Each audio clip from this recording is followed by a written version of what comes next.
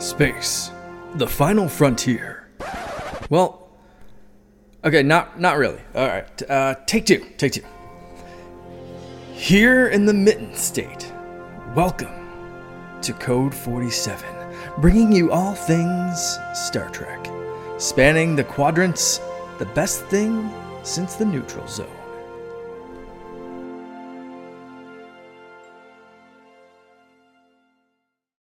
Back again on a Friday. Friday is my day for the Code 47 podcast. This is episode 67 on the Secret Friends Unite podcasting network. I am Charlie Carden, your humble Trek Lord of West Michigan, joined as always by my friend of the stars, the lady with the lovely green flowing locks. That would be Miss Katie Q. Katie, how are you? How are you on this Friday? I am good. I am grateful that you are letting us do this on Friday, or that you made accommodations for us to record at 4 on a Friday. That's pretty early for us. So I know. Well, you just got to stay fluid. Real life happens. You've got a busy job. I've got a busy job. So, but we still find time to create, much like the people who have been making Star Trek for all of these years have been creating. But unfortunately, they do not make these fun VHS covers anymore. So I have to get my shovel and dig through the depths of the internet to find these bad boys. And this week, for number 67, I found a VHS copy from May of 1995 of the episode "The Die Is Cast," and that's a rough one. I want to guess. Is this the one where the changelings get that weird disease? No. Odo nearly dies. I was trying to figure out why he looked like that. Well, that's not bad, because they eventually reused essentially the same makeup format for the episode where the changelings gave him a disease to make him go back to the Gamma Quadrant. That's what I was wondering if it was. That happened at the end of season 5, and then in season 7. The same disease that Starfleet gave him, he gave to them. But this is actually from a season 3 episode. What had happened was the Romulan Tal Shiar had teamed up with the Cardassian Obsidian Order. They made a fleet, and they went into the Gamma Quadrant. I keep wanting to call it the Delta Quadrant. We've been talking about Voyager so much. They go into the Gamma Quadrant to wipe out the homeworld of the Dominion, but the whole thing is a setup, and the Dominion orchestrated it. That fleet gets wiped out. But in the time in between, to try to extract information from Odo, they lock him in this quantum stasis field that he can't revert to his gelatinous form, which he has to do every 18 hours or something. Right. So it's like, it'd be like if one of us, couldn't sleep or whatever, would be all falling apart. So that's what was, that's why he basically looks like. I look like that if I can't sleep for, if I don't get my full 8 hours, I look exactly like that. Just absolutely. Yeah. He looks like Tyrone Biggums. That's what he looks like. That's rough. Oh my goodness. So yeah, that's a fun episode. And of course, on down the road, it will be an episode that you and I will discuss. We're getting into talking about Deep Space Nine season 2 here in a couple of weeks, but not today. Today we have a double dose of 2 shows. And then we're talking about the movie 1998 Star Trek Insurrection. But first, we have a genuine news article. It was announced this week that season 2 of Strange New Worlds is in productions, which is awesome. We're getting season 1 in May. But they have cast a young actor in the role of James Tiberius Kirk, and that is one Paul Wesley, best known for The Vampire Diaries, which is a show I've watched a couple of episodes of because somebody kind of cajoled me into it a very long time ago, and I was like, I don't think so. Vampire Kirk. Okay, I was trying to figure out why you kept saying Vampire Kirk, and I'm like, is he young because he's a vampire? Like, does he get vampire disease or some sort of alien race? Like, is he sparkly? Yeah, right, he did. Okay, so listeners, Charlie, bless his heart, has a real. He likes to surprise me. He likes to keep me on my toes, and usually it's okay. So you have the document pulled up for the podcast, and I go, "You did not send it to me." Whoops! And then I get it as we're starting the podcast. So I had no idea we were covering this story, and I literally had no idea what it's about. Got to keep you on your toes. So I was trying to figure out what was going on. Although it makes sense, I was trying to figure out what they would do in Strange New Worlds, because I know that what's his face? I just rewatched Discovery. I should remember him. Pike, yeah. Yeah, he was only in TOS for like 1 season. He was in there for one episode.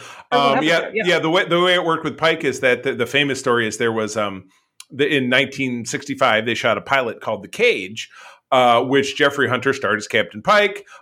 You did actually have Leonard Nimoy as Spock, and then you had Majel Barrett, later Majel Barrett Roddenberry, Gene Roddenberry's eventual wife, as number one. Those three characters were recast for season 2 of Discovery many years later, and we picked up their adventures a few years after the events of this telefilm, The Cage, which never aired on regular TV. Now, they did take, in season 1 of TOS, they did take basically clips of that, and they integrated it into a 2-part.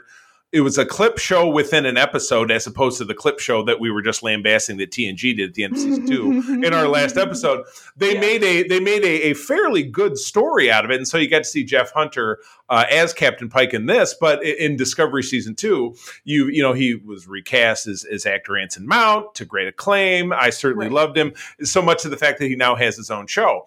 So he was fantastic. They're going to, in season 2, kind of work James Kirk into it, although James Kirk was not the captain of the Enterprise, presumably at that time. It says here there's no details if Wesley will be a series regular or be a guest or a recurring role. But they did confirm that Anson Mount will continue to star, so it's unlikely that this actor will have a starring role. It has been suggested, if you were to get out the shovel and dig deep, that at this time period, like probably 6 or 7 years prior to the first season of TOS, Captain Kirk was essentially commanding potentially a smaller vessel called the Republic, or in TOS, you did find out he also served on another ship called the Farragut. There was an episode about that. So kind of uncertain, but I mean, I have seen this actor in other stuff, and if you see a picture of him, in uniform in this article, but then you also scroll down and he's got this chiseled chin and this very Shatner looking ass. So I think he looks like a young Shatner. It works. Yeah, I think it'll totally work. So, but again, because this is season 2 that's filming, it's nothing that we'll see until at least 2023. But it's kind of surprising that they're already doing 2 and making announcements about season 2. Right. And they haven't even launched season 1 yet. I know. Well, it's all a matter of the buzz. If something is buzzy, and it could be, I think it also could be a matter of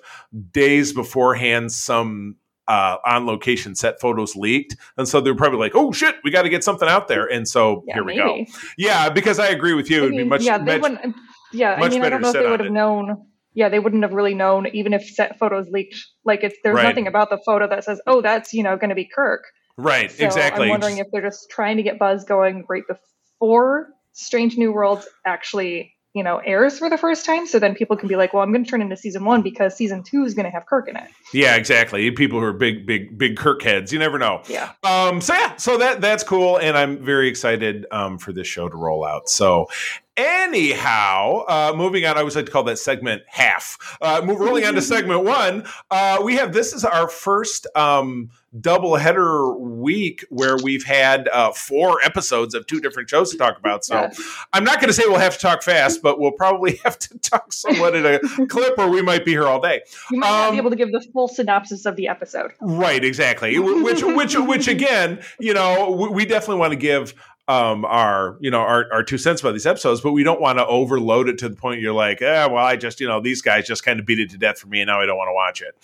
Because of course, if you're, listening to our show, we imagine that you're Trekkers who enjoy watching shows, but you, for some reason, are sitting here listening to us talk about it. And, that's on you. That's not on us, though. Oh my goodness. All right, so up first we have the final 2 episodes of season 4 of Star Trek Discovery, the first of which is Species 10C. As the DMA approaches Earth and Navarre, remembering that from our last episode, Captain Burnham and the crew of the USS Discovery attempt to make first contact with a powerful species responsible before it's too late. Yomp, yomp, yomp. Oh my goodness. Action-packed. This episode to me was like Star Trek absolutely at its core. First contact, learning to communicate with an alien species so different that they're, they're non-corporeal, largely non-corporeal, or they exist in this very quasi-corporeal state, because so much of what they do, their language is, as you find out as the episode goes on, is completely numerically based. So they have to, it's the whole crew working together. And it was both in this and then certainly in the subsequent episode that, Discovery is kind of continuing their trend of having all of the bridge crew as being a part, because you'll certainly see that as we go on to talk about the finale, that you had everybody in the mix down there helping out, plus the general from Earth, plus obviously the Federation president, and Dr. What's his butt, who was the principal on Smallville, whose name I can never remember, but he's one of these Canadian actors that you see absolutely everywhere. But yeah, I really love that this was just very, very Star Trek-y to me, because they just, Saru is working with the device, and you got Stamets and Adira and the whole, science aspect of it. But at the same while, you've got, kind of your favorite dude. You've got Book and Tarka dicking about. And yeah, it just, Still nothing about that guy. Anyway, yeah. Go ahead, please. Go ahead. And I might mess up what happened exactly in which episode. That's fine. Because I kind of watched them back to back.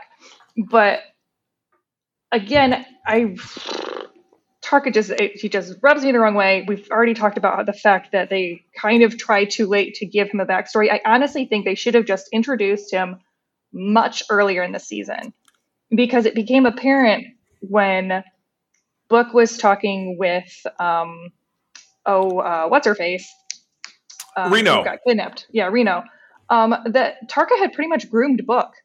Mm-hmm. And, and he was in his own, kind of abusive relationship with him. And it really fell flat, or it seemed like that might be what they were trying to do, because Book's sitting there talking about how couriers, everything's about trust, and you have to be able to rely on one another. And I'm like, Tarka has literally lied to you repeatedly, taken over your ship more than once, and done horrible things against your will, nearly gotten the love of your life killed on multiple occasions. And you're right.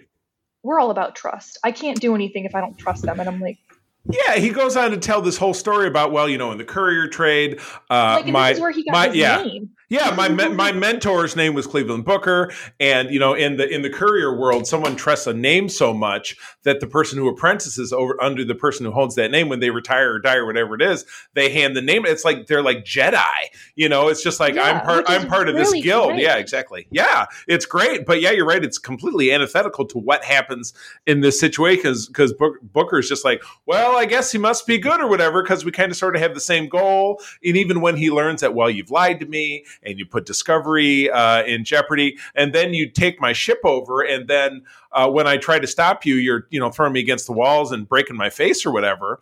Mm-hmm. And in the end of it, he's still trying to find a way to redeem himself, or not caring about redeeming himself. I feel like I have to go back and watch the season again, because Tarka's motivation about where he's trying to get to it's eluding me. He thinks that his partner, the guy he was in prison with, that he has this connection with, escaped to another reality. It's like another universe, a different mirror universe. And I think Tarka came from that universe. You see what I mean? Or they escaped from it. He claimed that he was from a different universe. I'm not sure if he actually meant that, or if that's just the line that he fed. Initially. That's what the line he fed Book initially, just to say that, and then he was trying to escape to see if he could make it. Right. But again, it lacked so much from a show that is normally so good about their underlying themes of mental health and self-awareness and relationship building. I just was really surprised at how poorly they wrote Tarka, and how he just was so. And the thing is, I was thinking about it.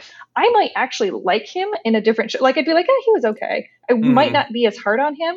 Right. But the fact that Discovery is so good at building rich, fully realized characters, that I just was like, what are you doing? Right. Well, I don't disagree. Yeah, he's very, like I've said it before, he's like very Billy Zane from Titanic, just very one dimensional. Just a very much a bad dude in it for himself, doing what he needs to do to kind of twist and turn and difference and yeah, just. Blah. So, I'll tell you what, I'll put a Twitter challenge out there. Hit us up at Secret Friends U. Let us know what we're like not remembering about Tarka, because we're both like, the guy was kind of a dick. That's what I remember. Oh man! But anyway, moving on to the finale. This one's all you. You go ahead and read the. Read the description and get started, okay. And I'll hop in.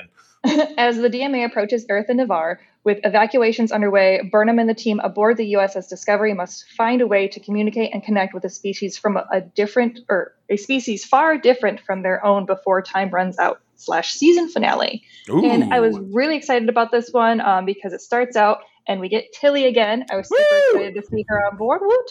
And you're kind of seeing, both sides where you have the stress and hecticness of them trying to get folks off of Earth and off of Titan and off of Navarre.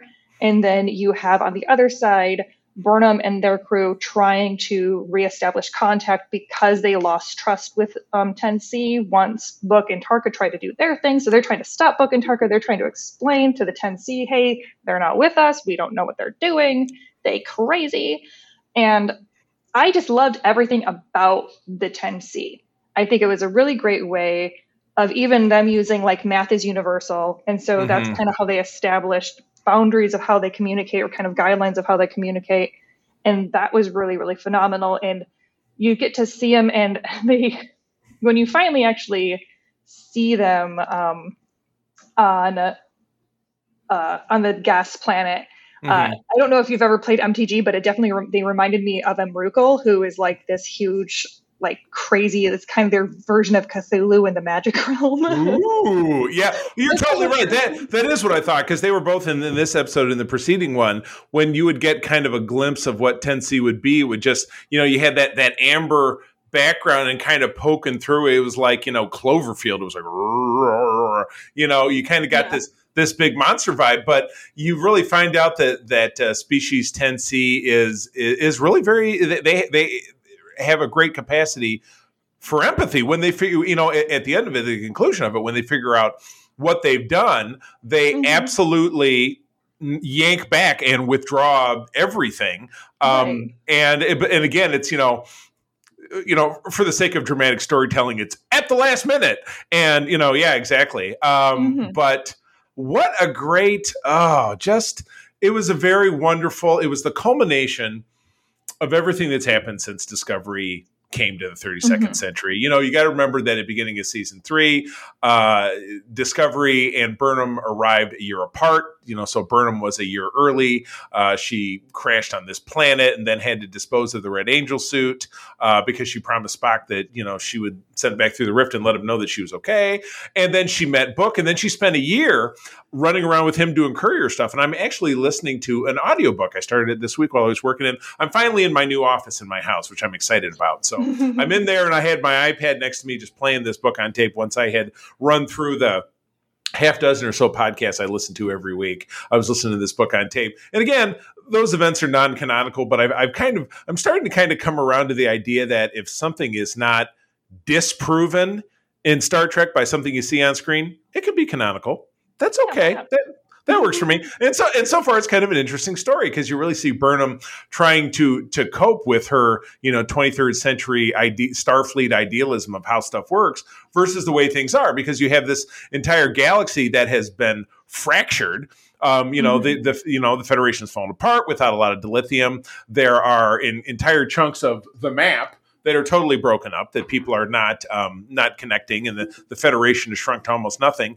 And Discovery comes along. They're able to find out how to resolve the burn. They find the big planet with the member of Saru's species that is made out of dilithium, so they can now Discovery is able to hop around and give people dilithium, and they start to rebuild the Federation. And, this whole season's arc was about, we're rebuilding stuff. Well, now we have this extra galactic, most alien species that's ever existed in all of Star Trek, that because they sent a mining tool in, it's eating planets, and how do we solve it? And at the end of it, with everybody pulling together and kind of doing what, Star Trek does, which is, infinite diversity and infinite combinations, everybody brings something to the table. Mm-hmm. And in doing that, they create a solution. This episode had the greatest ending it could have. They come back to Earth. Mm-hmm. The original, founding fathers of the Federation return, including Earth. And we get Earth's president played by, did you catch this? Yes, but I don't remember. Is that Amanda Waller? I also couldn't. No, I don't remember. They did not bring in. Oh my God! I made the same mistake when we were talking about Peacemaker. Whoever played Amanda Waller, it wasn't Octavia Spencer. It's the other black actress of that same ilk. Yes, and I know who you're talking about. But this was actually, and I saw it. I was very excited when I saw her, and I was like, "Oh my gosh!" I saw it, and I was excited, and I was reminded. I'm like, "Is that who I think it is?" I had to go back and in my memory, and then I had to, of course, go to Memory Alpha, which is where I get all of our recaps, and I had to look it up. About a year or so ago, Stacey Abrams. It's Stacey Abrams. That's what I kept thinking. Abrams and Amanda. That's why I kept getting those two. Right. Even though it has nothing to do with them in my brain. Stacey Abrams, who is she's a politician down in Georgia. I don't know if she is a congresswoman or if she is a senator. She's one of the two. Was interviewed on the official Star Trek podcast, which is hosted by Tawny Newsome and Paul F. Tompkins, which hasn't been on, since Lower Decks has been off. But that's how I kind of knew that she was this enormous Trekker. And she came on. I thought she did a passable job. I was talking to April. She's like, boy, it's really easy to tell when someone's not an actor because they can't deliver lines. And I'm like, oh, cut her a break. It was a big deal. She did great. I mean, she didn't have a lot to I don't think that there was really some way that she could have really chewed that scenery. Right. Yeah. It couldn't have been emoted too much, but it was spectacular. So Earth is back in the Federation. We get to see our characters, getting to, plan vacations. So you've got Stamets and Dr. Culber going to Puerto Rico, and everybody's going on a vacation. And then, of course, you get to see the smiling and the hand-holding scene between Saru and President Tarina of Navarre. Which was so cute. It was, though. It was wonderful. I loved it. It was super cool, and I loved the big pull-out shot because Federation headquarters had to propel itself to Earth in order to help enhance the defense field, and early in the episode where they were evacuating everybody. So Federation headquarters is just sitting there in orbit, kind of like space dock in the old Star Trek, but you have all this fleet, and so they do this great big pull-out, and you see Earth, and it stops on Earth, and then that's the cutout. It was just, it was the perfect Scooby-Doo ending. It was riding off into the sunset, beautiful. I thought it was fantastic. I really liked it. One thing that Discovery does really well as far as I remember thinking at the end of season 3 when they did the time jump and they were like, okay, yeah, and there's going to be a season 4. And I'm like, why? I thought that was the end of the series. And they do this really good job of wrapping it up, but also leaving openings for it to continue. So if that was the end of Discovery, I'd be like, yeah, that felt good. That felt like I got a series finale. I wouldn't be pissed about that. Right. But, when they start into season, yeah.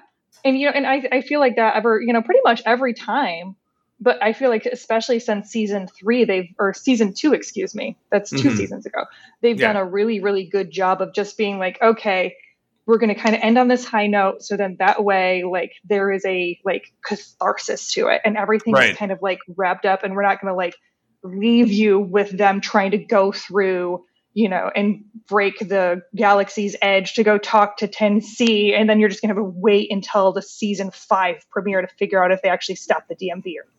Right. Oh God, that would have been horrendous. Right. That would be horrible.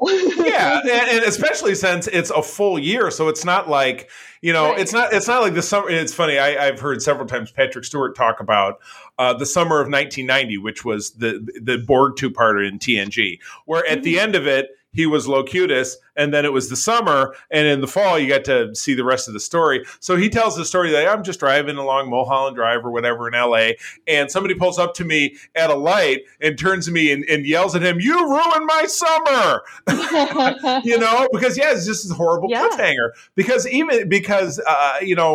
there were cliffhangers for seasons 1 and 2. The season 1 cliffhanger was like, oh, they're going to meet the Enterprise, but it wasn't this great sense of urgency. And then even season 2, you're like, oh, they're going into the future and they'll continue that story and it'll be all well and good. But it wasn't like Picard's a Borg now, and what the hell is going to happen? So you're right.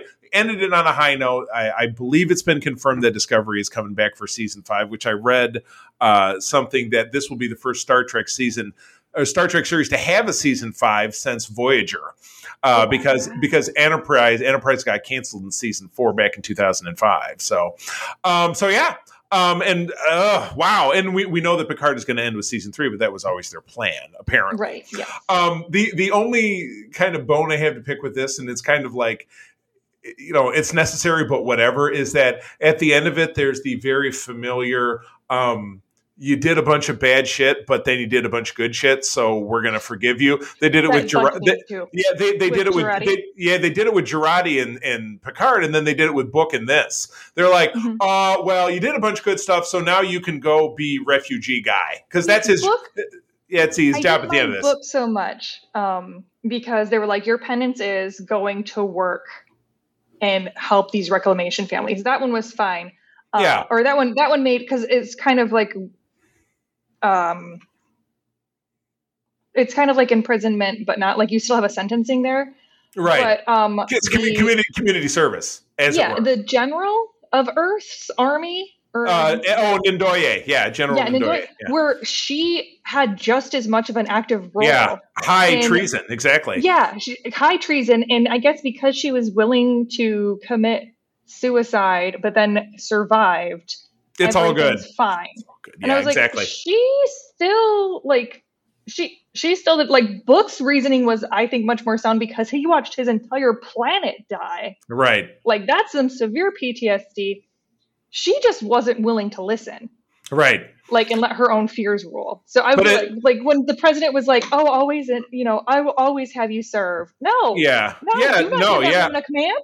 Yeah. And go have her do community service too. Yeah. In the military, you get the boot for that kind of thing. Right. It's just it always reminds me. It was funny. It was something that Oxford said when we were watching the episode or rewatching it. We were talking about it from season 6 to season 7 in TNG. There was the one where Data's brother returned, and he had corrupted a group of Borg, and then they corrupted Data, and so Data threw in with them, and he was torturing Geordi, which is everybody tortures Geordi in TNG. It's just a thing, and imprisoned Picard and Troy. But at the end of it, he flipped around and helped them escape, and then at the end of the episode, he was just back on the ship doing his job, and it was like no big deal.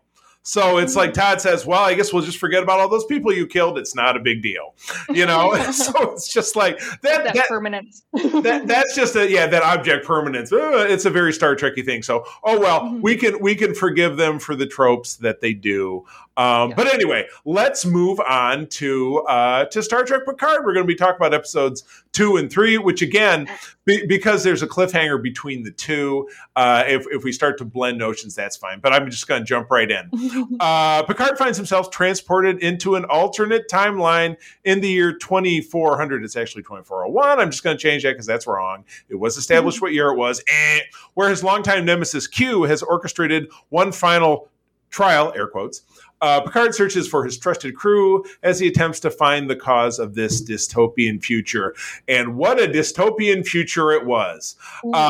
This was nuts. So you get Picard thrown into this. It's a carryover from obviously season or the first episode of the season where Q shows up and gives himself a makeover at the end of it, which I think is adorable. And he and Q, it's a little rough. Q's a little edgy. He shows Picard the back of his hand when Picard gets a little too lippy. It's just Q is a little rough, and then he breaks out. And so Picard is kind of left to kind of ferret his way. And again, he's still at the chateau, so he's in his home turf. But he's then learning about what's going on in this alternate future he's in, where he's part of the Confederation of Planets. So basically an Earth-centric, uber totalitarian, impossibly powerful military that has conquered the Cardassians, the Klingons, the Romulans, the Vulcans, the Ferengi, and even as you find out the Borg, which is like, well, nobody's ever conquered the Borg. What the hell do these guys got going on? And what they're able to find out is that Picard is summoned to Confederation headquarters, which is of course San Francisco. Through part and parcel, he's able to reassemble his crew. So, right, that's kind of how this episode goes. Is it starts as an introduction. Like, because at the end of season 1, you kind of got that Q introduction, and Picard realizes, he's like, wait, what's going on? Yeah, and exactly. This episode is, everybody kind of figuring out where they are in this alternate timeline, where you have, 7 of 9, who's now being referred to as Annika. She's no longer Borg. She's the president of this confederation of, planets. And then you have Raffi, who's the head of security, or the head of police. Rios ends up being one of the commanders, and you still have poor... Jurati is still just the lonely, awkward scientist who has now made a cat. Who is Patton Oswalt? Yeah, absolutely fantastic. I was really hoping there's a line in I'll just skip to season 3 real quick, where she talks about how her subconscious Picard might find out how she still misses her middle school cat. And I was really hoping they should have said. I would have just loved it if she said, "You'll find out that I really miss Oswald, my high school cat," because that would have been like such a great little chef's. But canon in my brain that she had made that little cat after her middle school cat. There's no. I love Patton. I'm seeing him here in Grand Rapids in the summertime. April got me tickets. My second time seeing him. I have most of his recorded works committed to memory. I am such a big fan. Such a big fan. He is definitely one of us, and he's been in. All the major works. He's been in the MCU. He's been in DC. He's been in Star Wars. He's kind of been in Star Wars. I'm sure eventually he'll be in Star Wars more. But now he's part of Star Trek. So, but anyway, yes, by hook or by crook, all of the crew gets together. I come to find out the guy who's playing Annika Hansen's husband is actually the real life father of Soji, who we do not see. And I only noticed it because when I saw his name in the casting sheet, it was the same last name. So I dug a little bit, and that's what I found out. Well, we don't see Soji. We do have a mysterious Adam Soon, because we do get Brett Spinner's voice back as Picard is flying over San Francisco. You see this hologram. Right. And it just says, a future or a safe galaxy is a human galaxy in Brett Spinner's voice. So obviously Adam Soon is some... offshoot of the Soon family, but we don't actually know who or what he's with or what that means for Data. So it's very possible he might come back in some way, shape, or form. I think that's absolutely going to be a piece of what we see and where we end up in the next episode, which is what's predetermined. Because again, our crew, when they reassemble at Confederation headquarters, all kind of playing their part of being who they aren't.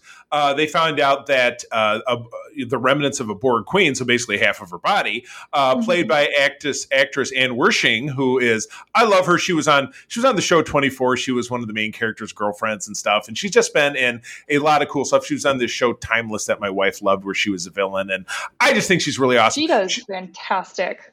She actually has a Star Trek pedigree. She was a guest starred in an episode of Enterprise, so she's not new to Star Trek. But yeah, she is the third actress to play the Borg Queen, and then you're like, oh, why can't they get the same person? Because the Borg Queen is simply a vessel to the Borg Queen consciousness, like all Borg are. So that part totally makes sense. But the Borg Queen is also aware that time is fractured. So she is, or time has been broken, is actually her what she says. So at any rate, as we kind of skim through here, our people break loose. They're able to reassemble onto this universe's version of La Sirena, which of course Rios is still commanding as an officer of the Confederation. And they figure out that they've got to skip back to 2024. That's a divergent point that the Borg Queen tells them that it comes for. So they're getting her plugged into the La Sirena when, the stupid husband and his stupid security people catch up. And one last ditch effort to try to stop them. And, and they're all, that's how episode 3 ends. They're all pointing guns at him. Like, this is going to be resolved in literally 60 seconds when the new episode starts. And was it ever? Because they were all three, it was the two security guards plus dumb husband got vaporized. Blammo! And I'm just going to start out angry because they ended episode 2 with Elnor getting shot. No, that was in... Yes, no, well, anyway, yes, he got shot. At the end of the end of episode 2, Elnor gets shot. Yeah. So season 3 starts with the chaos, and poor poor Rafi's trying to get Elnor to the Right. sick bay, but the Queen is taking over all of the power in the ship. I'll just read this real quick because I realized I jumped into season or episode 3 doesn't without matter. actually reading the thing. Like I said, there's just two parts. It was kind of one story, so go nuts. Yeah. So I both loved and hated this episode because I yelled at them, all of the characters, so much because, spoilers. If you haven't watched the episode yet and you don't want to know, don't listen. Elnor dies. And yuck. I was so angry, not just because personally I love Elnor and he's one of my favorite characters, but Rafi is continually abused by the writers. Like, she is just perpetually having this tragic backstory. Like, we meet her in the first season. She's, got a substance abuse problem because of the relationship with her son. She finally gets over that. She starts building bridges. And, she accepts that he's no longer in her life. So she takes on this mentorship and kind of mother role with Elnor. He's been accepted into the academy. She feels like she's able to start over. And then he's taken away. And then everybody, like, at one point, Picard literally says, well, she's being too emotional right now. I'm like, she literally just watched her son die in her arms while she was screaming because you guys were saving the Borg Queen, which I understand. You kind of need her for time travel. Sure. But still... like, have a little bit of empathy for what she's going through. I totally, you're right. She is the Geordi of this series. They just keep jerking her around. Anything crappy that can happen. Yeah. Both of them are Black, but writers do have a problem, especially with Black women, of abusing those characters. Like, they are defined through their trauma. And I'm like, please try something else. Yes, I hadn't thought about it in that regard, but you are 100% correct. So let's hope that's not an enduring trend. So at any rate, just to wrap it up, they use the slingshot effect, which we saw in TOS and then in Star Trek 4, to end up into 2024, which is interesting. It's a callback, and I think there was even some signage I've seen on Twitter in the last couple of days in a 2-part episode of DS9. A few of our cast members through a transporter accident end up in 2024 in San Francisco, where they have these they have these districts where they put poor people, and that's where I think you see Rafi wandering through when the guy tries to mug her and she beats the shit out of him and mugs him, which is awesome. I think that was the Sanctuary District. She was in the LA Sanctuary District, where during the same year, the Bell riots took place. I believe it was in fall of that year, happened in the episode. And Sisko had to step in and take the role of Bell for the sake of history, and then it's his picture in the history book and stuff. But anyway, it's funny. They all materialize weirdly because the ship, they crash it on Picard's land in France, just so they can have somewhere to hide the ship. The ship's out of power, so they have to use they have to beam them. And in beaming, it's just Rios and Rafi and Seven. In beaming, Rios, he materializes in midair and breaks his hand or whatever, so he ends up in a clinic which is pretty cool. He ends up in a clinic with a doctor who's one of these, we help people out who have immigration issues and don't want to have questions asked, and then naturally it's an ice raid, and so they have to find something to further complicate his situation. But a lot of great sparks flying between him and that sassy doctor, I think. Yes, very much. They were very immediate with that one. I would imagine that will continue, but they kind of took him off at the end, and so we're kind of left hanging to see. And meanwhile, you've got the whole. They plugged, like you were saying, they plugged Agnes into the Queen to kind of try to help her heal her up a little bit, and then she and Picard had a little bit of the, you're not my father, but I wish you were my father. It was like when two people get too drunk and they're being a little bit too truthish. And it was kind of vibe. That's a great thing. Alison Pill, who plays Agnes Jurati, she is just so fantastic, and I honestly wish that we got more of these like really great scenes with her, because like the whole thing of like the Borg Queen's kind of semi offline. So Jurati has to kind of go into like get plugged in so she can kind of do like this mental mind game. It's very Professor X fighting, psychic battle type of feeling to it, in a Star Trek vibe. And so what she tells Picard is, you will know when I'm being assimilated based on what my subconscious is doing, because he's literally communicating to her subconscious. And it is very fantastic to watch her go through these subconscious motions. Like at one point she goes, she's knocking on the humor door. Oh, nothing to see there except for mirrors used for deflection. I like it. Yeah. Yeah. It was just so on point, especially watching, like if you were talking to someone subconscious who has severe depression and, and works, uses humor as a coping mechanism and tries to like hide that regularly. So it was a very beautiful moment, I think, for her character as far as growth goes. And I think that hopefully it shows some growth with Picard, because at one point she flat out calls Picard out for the fact that he just does not emote. He does he pretends to have emotions so that he doesn't have to deal with what's going on in front of him. Right. Wow. Yeah. Ooh, that naked Borg honesty. Holy cow.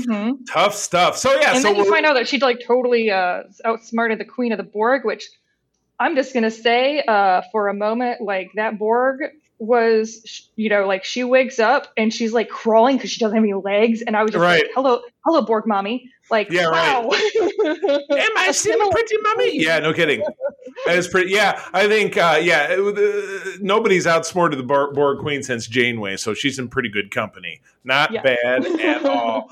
All right. Well, rolling on, and we're gonna have to unfortunately pick up the pace here, but we're gonna talk about 1998 Star Trek Insurrection. This was the 9th film in the Star Trek Pantheon overall, the 3rd film in the Star Trek The Next Generation movie series, directed by Jonathan Frakes, the same as its predecessor, which would be Star Trek First Contact. I will read this little description here, and then again, there's some corroborating facts, but as usual, we're just kind of gonna talk a little pros and cons and kind of overall what things mean. So as the Dominion War ravages the Alpha Quadrant, now keep in mind this was during season 7. So the final season of Deep Space Nine, when the Dominion War was cranking. An idyllic planet in the middle of an unstable region within Federation space serves as home to the peaceful Baku, and it's a veritable fountain of youth, which you learn throughout the movie. They don't just come right out and say it. When the Sona and the war-torn... this is Sona and the war-torn Federation plan to... war-torn... Yeah, in order to rejuvenate they were missing a comma from me. It was throwing me off. Captain Picard and the crew of the Enterprise and Worf, for some reason, who happen to be visiting, must rebel against the orders of the Federation Council in order to save the Baku and expose the atrocities that are about to take place. So, it's funny. I would have loved to, believe it or not, have Todd on for this episode, because we saw this movie. It was last year. It was his last year in college, my second to last year. So it was our last year living together, and we went to go see this at the Celebration Cinema in Lansing there, because we both attended MSU. And he was like, that movie was super boring. He says it just felt like it was a long ass episode of the series, and they didn't really do anything.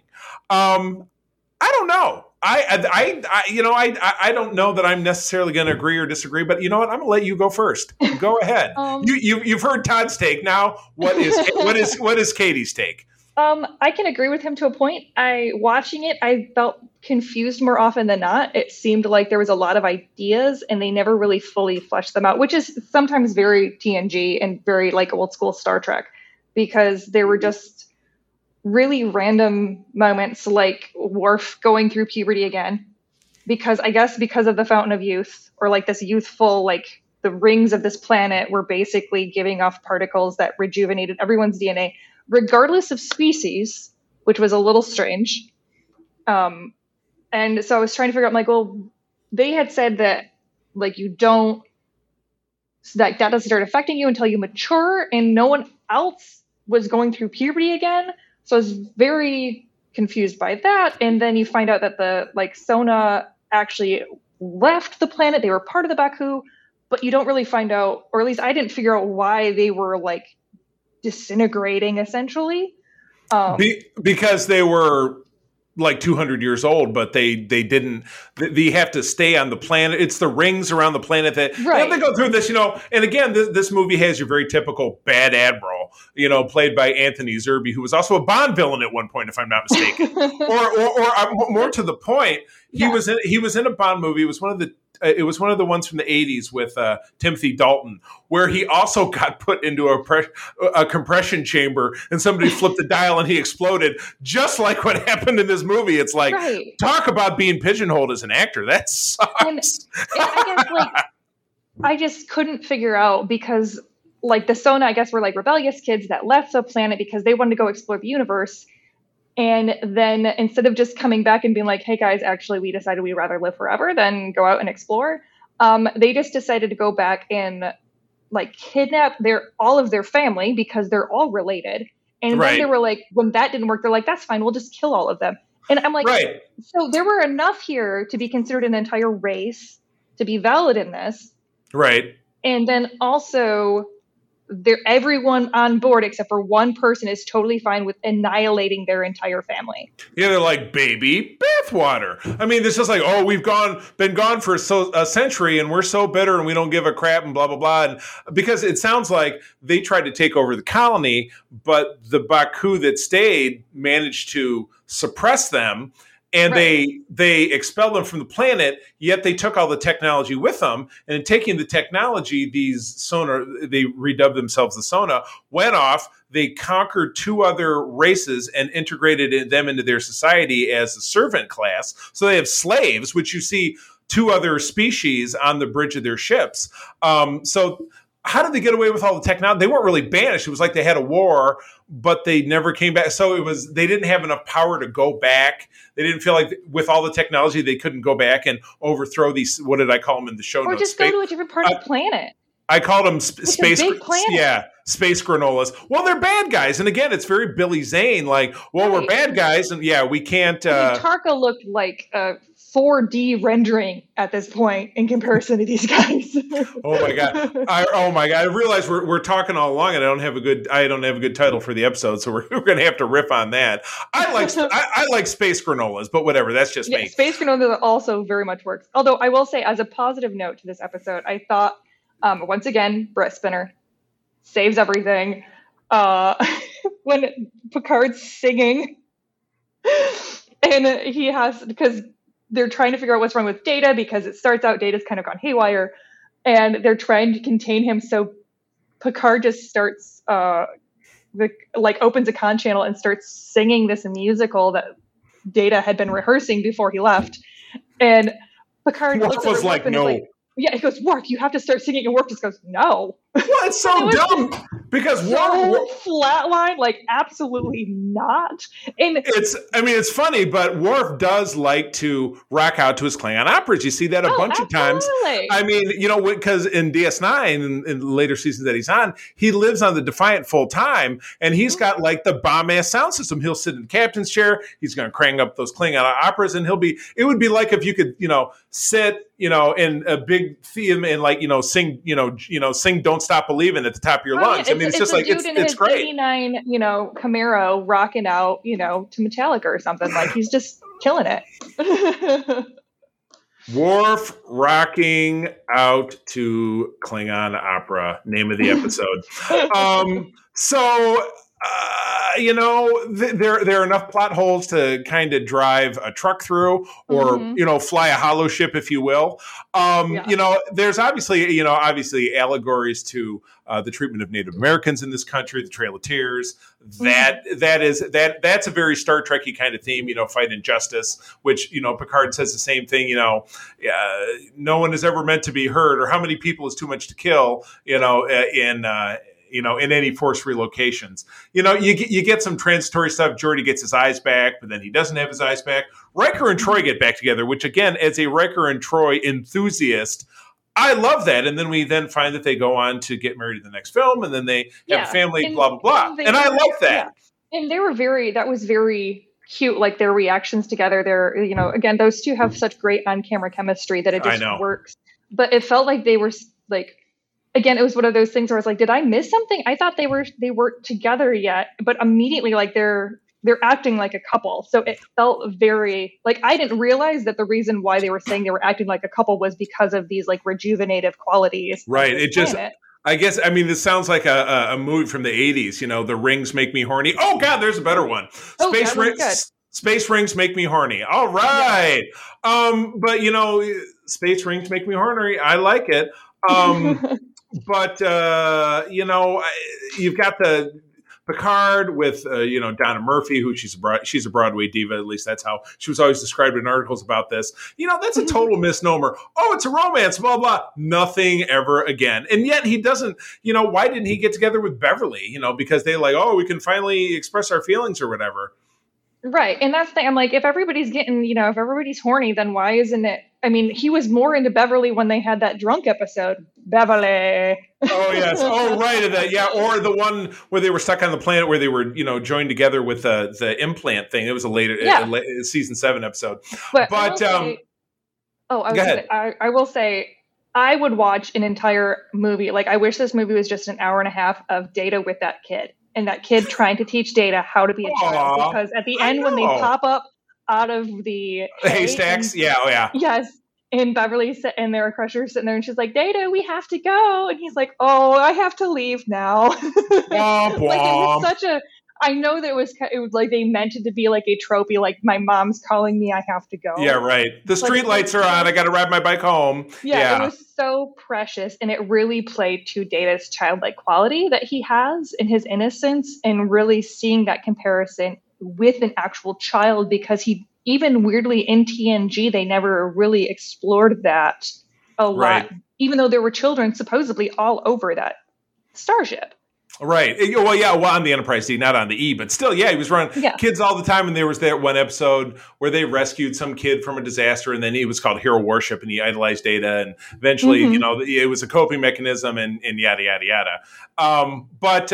Okay, just to break it down. So, pros for me, I think it was nice that there were arcs for most of the characters in this. So Worf was kind of a tag on. Data had a great arc. Picard had a great arc. Riker and Troy had their great. It was the only part of it that really moved forward. Geordi getting his eyes back. I mean, why did leaving the planet mean his eyes die? I guess I don't understand what that was, because in the next episode, if it was a genetic issue, it might be that his eye, like the cellular degradation, happened again because his cells weren't able to replicate or weren't able to regenerate themselves. That's that's super sciencey, and I accept it.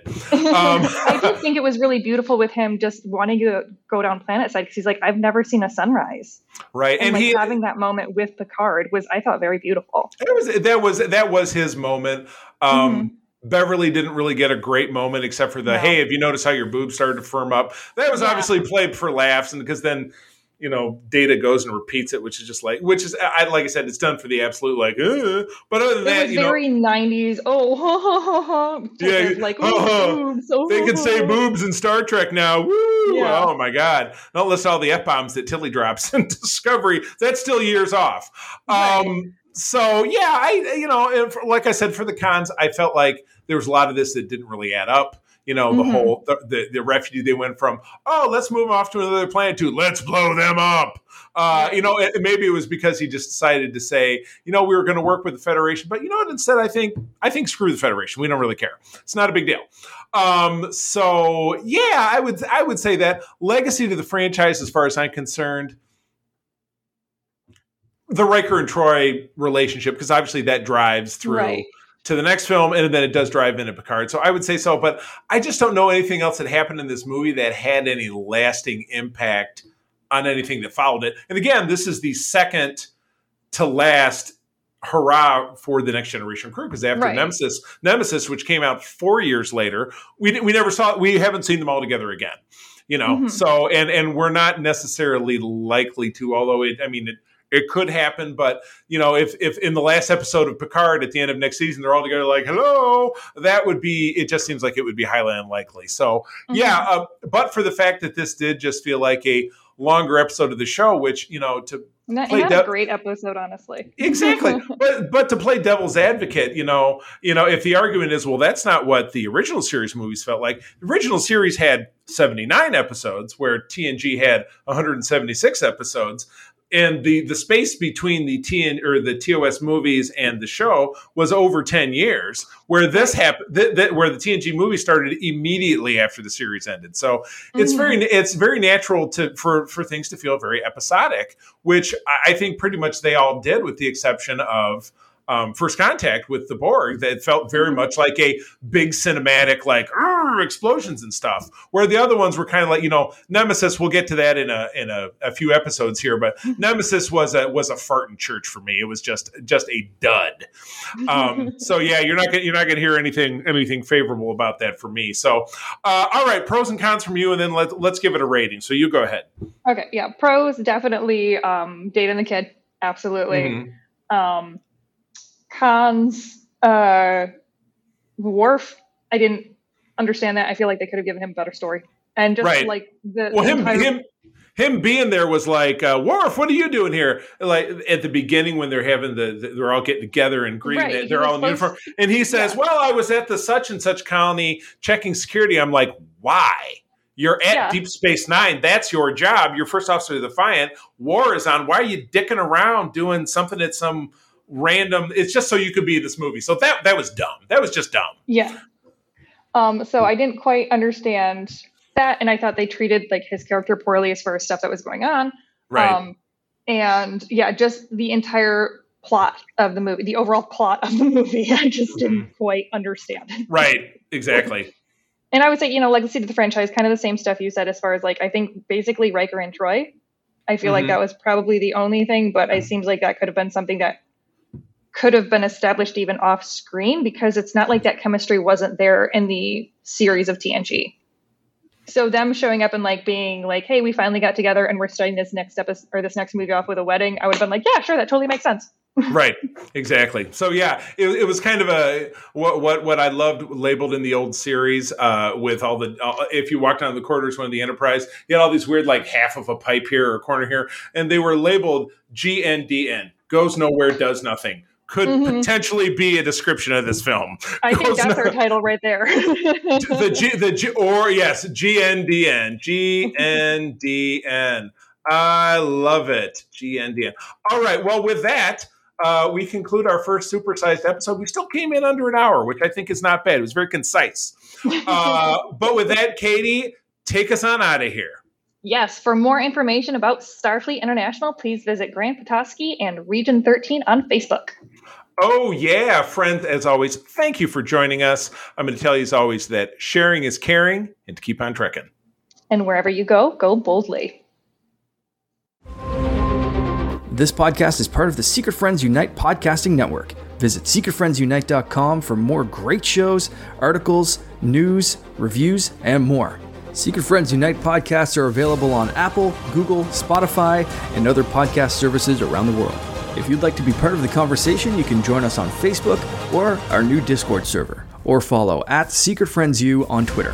Please subscribe to Secret Friends Unite on YouTube and visit our merch store at tpublic.com. Just search Secret Friends Unite. Thanks for listening.